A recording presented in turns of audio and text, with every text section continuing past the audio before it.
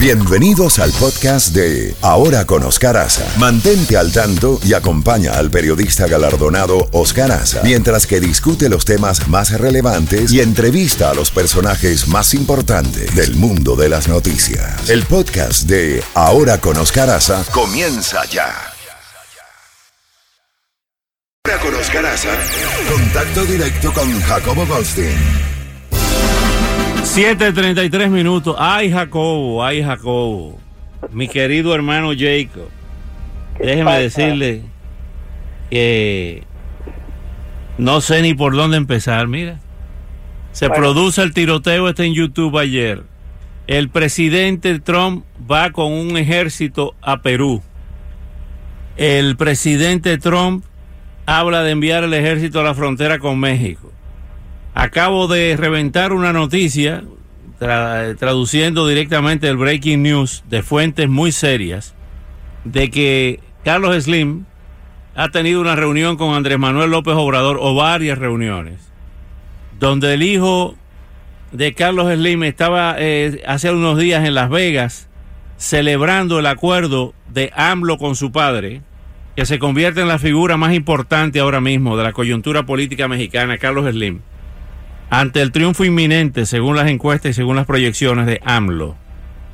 Eso por una parte. Por otra parte, el ejército se ha pronunciado en Brasil, abiertamente presionando a la opinión pública y a los jueces para que Lula da Silva vaya preso, vaya a prisión.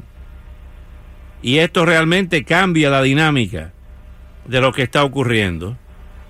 Y realmente esto está sumamente interesante. Ayer estuvo Clinton aquí, el expresidente Bill Clinton, hablando en UM, en una institución global que él tiene, hablando sobre el medio ambiente y una serie de temas.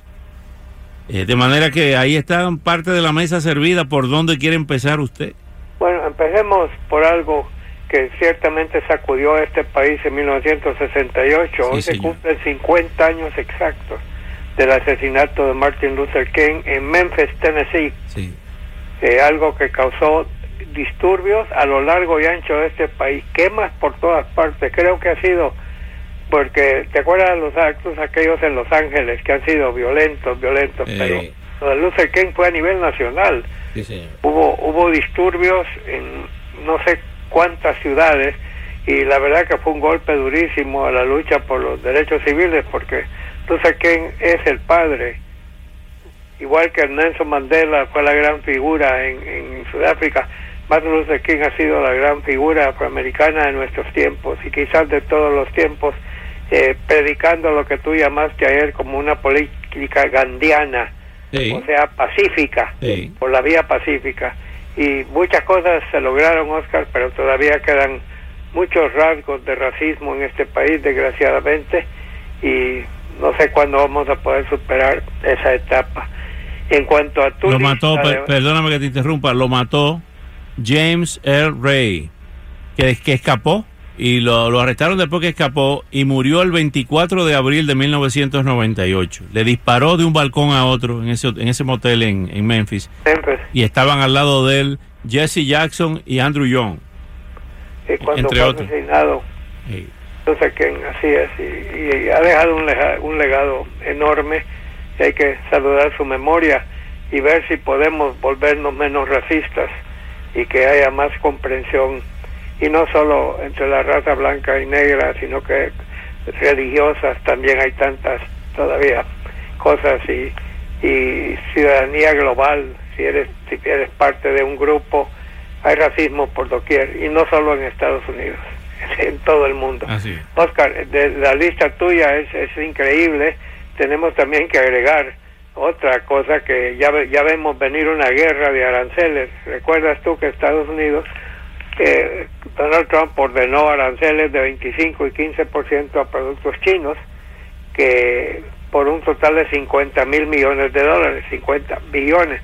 Bueno, China primero contestó que iba a poner aranceles a 3 mil millones. Ahora ya dijo, no, vamos a poner la misma cantidad que nos está clavando Estados Unidos, se la vamos a poner nosotros a Estados Unidos. $50,000 millones en aranceles que incluyen productos como la soya.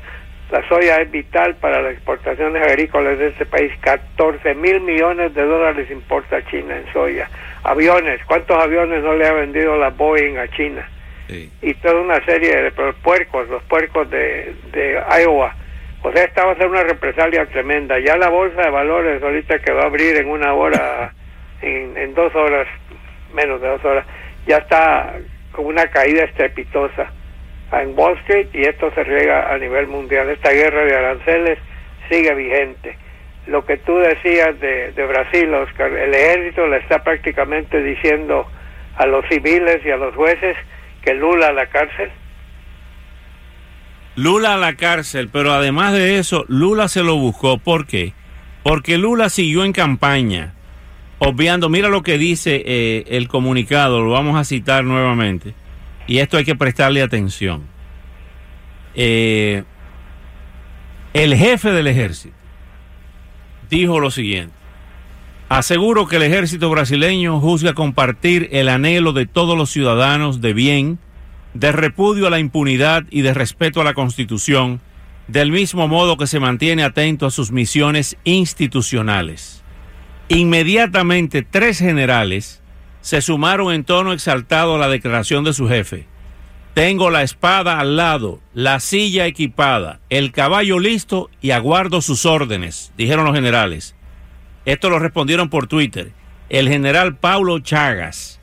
Por la misma vía surgieron las voces marciales de otros 2 miembros de la cúpula militar. Comandante, estamos juntos en la misma trinchera, escribió el general Mioto. Estamos juntos, comandante, terció el general Freitas. Horas antes, otro general, en la reserva, Luis Gonzaga Schroeder, había declarado al periódico Estado de Sao Paulo que si Lula no es enviado a la cárcel, el deber de las Fuerzas Armadas es restaurar el orden. Eso en buen criollo están llamando al golpe.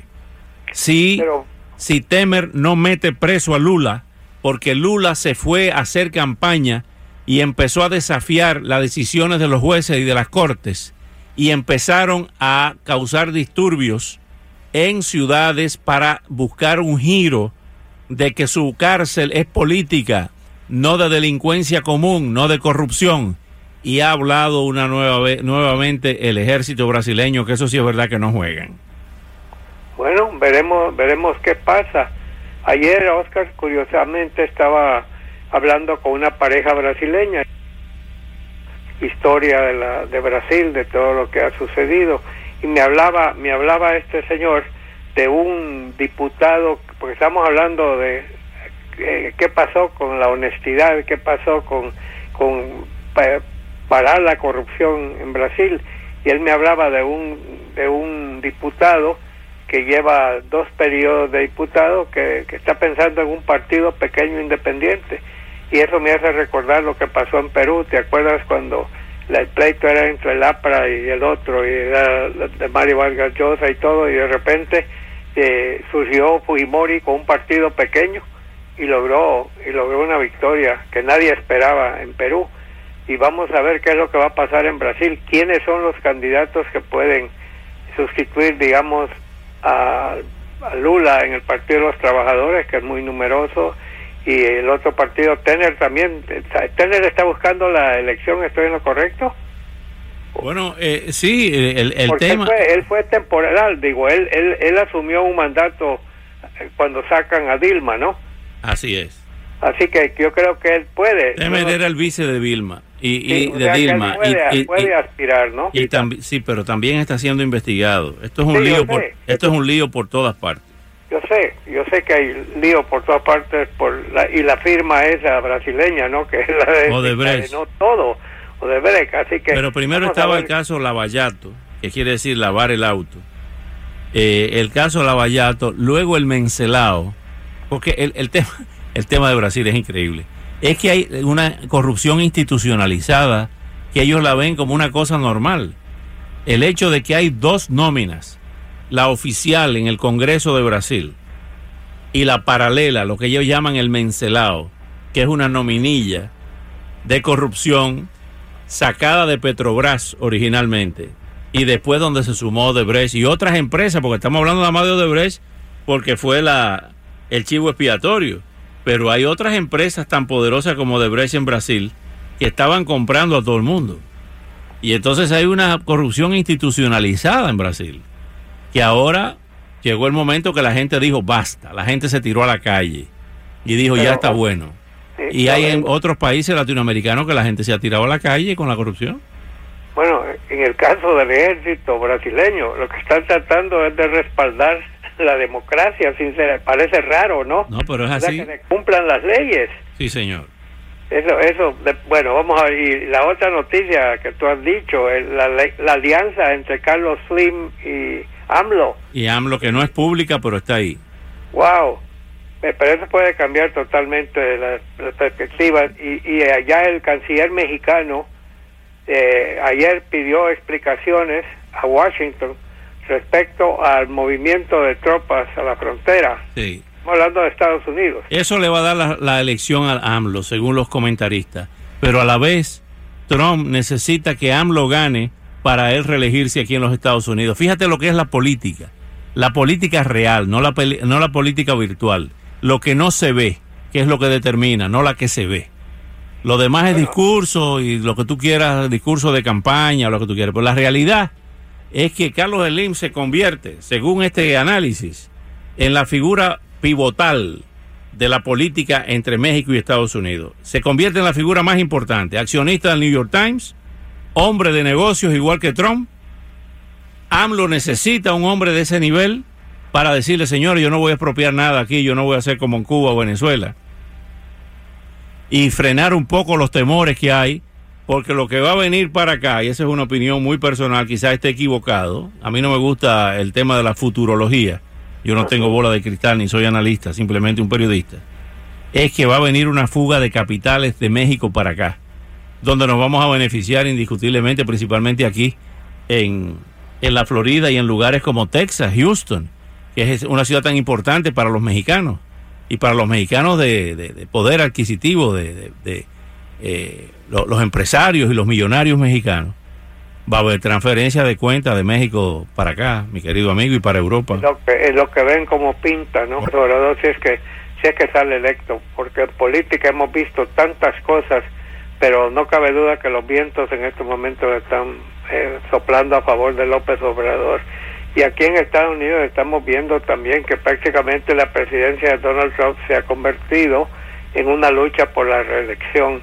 Está tomando una serie de pasos que pueden dañar al Partido Republicano en las elecciones de noviembre, pero que lo están fortificando con su grupo, sobre todo esta mano férrea, esa caravana, Oscar. Han habido caravanas durante varios años y nadie decía ni pío, y ahora él lo ha convertido en un tema de que le van a invadir a este país. Y tenemos también el caso, Oscar, el DACA, la ayuda a los menores que vinieron a este país siendo menores de edad cuando ingresaron ilegalmente. El DACA solo se aplica a gente que llegó para abajo. Estamos hablando del 2018, o sea que esa marcha, esa caravana que el presidente dice que quieren aprovecharse de DACA, no pueden aprovecharse de DACA porque no estamos con gente del 2007 para atrás, estamos hablando del 2018, pero el grupo que apoya a Donald Trump se siente totalmente, si él tenía apoyo, ahora tiene más apoyo todavía con los pasos que ha estado tomando, y francamente estamos viendo, ya han habido movimientos de Guardia Nacional a la frontera, lo hizo lo hizo George W. Bush, lo hizo Barack Obama. O sea, mandaron tropas de la Guardia Nacional a colaborar con los agentes de migración, pero en este caso, dada la tensión que existe y dadas las declaraciones presidenciales, esto se convierte en algo más serio que simplemente mandar Guardia Nacional a colaborar. Más bien pareciera que la Guardia Nacional va a llegar a imponer orden en la frontera. Fíjate, Jacobo, hay otro tema en el día de hoy, que es los maestros en Oklahoma se han ido a la huelga en el día de hoy, por lo menos un paro simbólico hasta ahora, por el tema de los fondos para el sistema escolar y de los salarios. es muy a mí me da mucha tristeza porque yo siempre he respaldado a los maestros en todas partes. Y yo siempre he sido una persona que he defendido la educación como la única forma de salir de la pobreza es a través de la educación. Y entonces, el hecho de que sea la profesión más mal pagada, no solamente en Estados Unidos, sino en el mundo, es verdaderamente triste ver que en los Estados Unidos, la primera potencia del mundo, en este caso en Oklahoma, los maestros tengan que irse a un paro porque no le están pagando lo que ellos se merecen. Oscar, cuando yo estudiaba en la escuela primaria en Honduras, siempre me impresionaba ver cómo vestían mis maestros. Sí. Ropa humilde, siempre limpia, siempre lavada, pero humilde. Esa gente, los salarios que recibían, yo creo que a duras penas les alcanzaban para las tortillas. Y sin embargo, daban clases con tanta devoción, con tanta pasión, que para mí fueron mis modelos para mi vida. Mira, te voy a contar algo que nunca lo he contado y me vino a la mente ahora porque cada vez, yo no sé por qué, cada vez que yo recuerdo esto, casi lloro de la emoción. Yo tenía una maestra en primaria creo que era en 6º grado, 5º grado, de aritmética. Yo siempre fui malo en aritmética y en ciencia, siempre lo mío era la historia, la literatura, la gramática, bueno. Pero ese no es el tema. El tema es que a esa maestra le faltaban 2 dientes. Y era objeto de burla. Mira cómo se ríe Luis Perozo, porque los niños somos burlones. Y yo llegué con esa anécdota a mi casa. Mi padre tenía un pariente que era dentista, que era el que nos atendía a todos nosotros. Y mi padre no me dijo nada. Y le habló al dentista. El dentista dijo, mándenmela a mí. Yo conseguí que esa maestra, yo recuerdo que ni yo fui el que hablé, porque era lógico que un niño no sabía cómo decirle eso a la maestra. Y esa maestra le arreglaron los dientes de manera gratuita porque no tenía dinero para pagar un dentista. Ese tema de los seguros y de cosas no existía en Santo Domingo. En Honduras, créeme. Y yo recuerdo que ahí me di yo cuenta del sacrificio de esa pobre mujer, que a veces lo que tenía era una bolsita de galletitas y eso era lo que comía todos los días, siendo la maestra de matemáticas. Era una fenómena maestra de matemáticas. Para que tú veas, y ahí me di yo cuenta dentro de mi inocencia, de mi infancia, la pobreza de los maestros. Es algo increíble. Es cierto, y yo estoy totalmente de acuerdo. Y en estos momentos las huelgas que se han ya llevado a cabo en varios estados, no solo están hablando de salarios, quieren que se hagan cosas en las escuelas, que se ayude, que se reconstruyan. Hay escuelas que están en pésimo estado, Oscar, y hay escuelas que no tienen textos o que están tan pobres, no hay fondos suficientes. Y ese es el futuro de la nación, Oscar, lo que hacen esas escuelas y esos maestros. Así que por lo menos moralmente tienen mi apoyo a lo largo y ancho del país. Bueno, Jacobo, veo que te han estado llamando de Honduras. 7:51 minutos, Gatillo Time.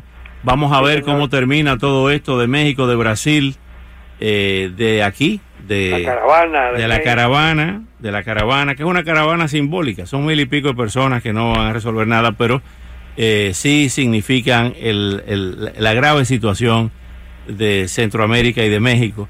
Y la grave situación aquí, en Estados Unidos, con tantas personas con el tema migratorio. Déjame cerrar, Oscar, con una nota deportiva. Sí. Ayer, Cristiano Ronaldo metió un gol contra el Juventus de Italia, lo que se llama la chilena. O sea, que estás tú de espalda a la meta, te tiras y giras. Esa fue la pelota sin ver el golazo. La que hizo famoso a Pelé en el Mundial de Suecia. A la chilena.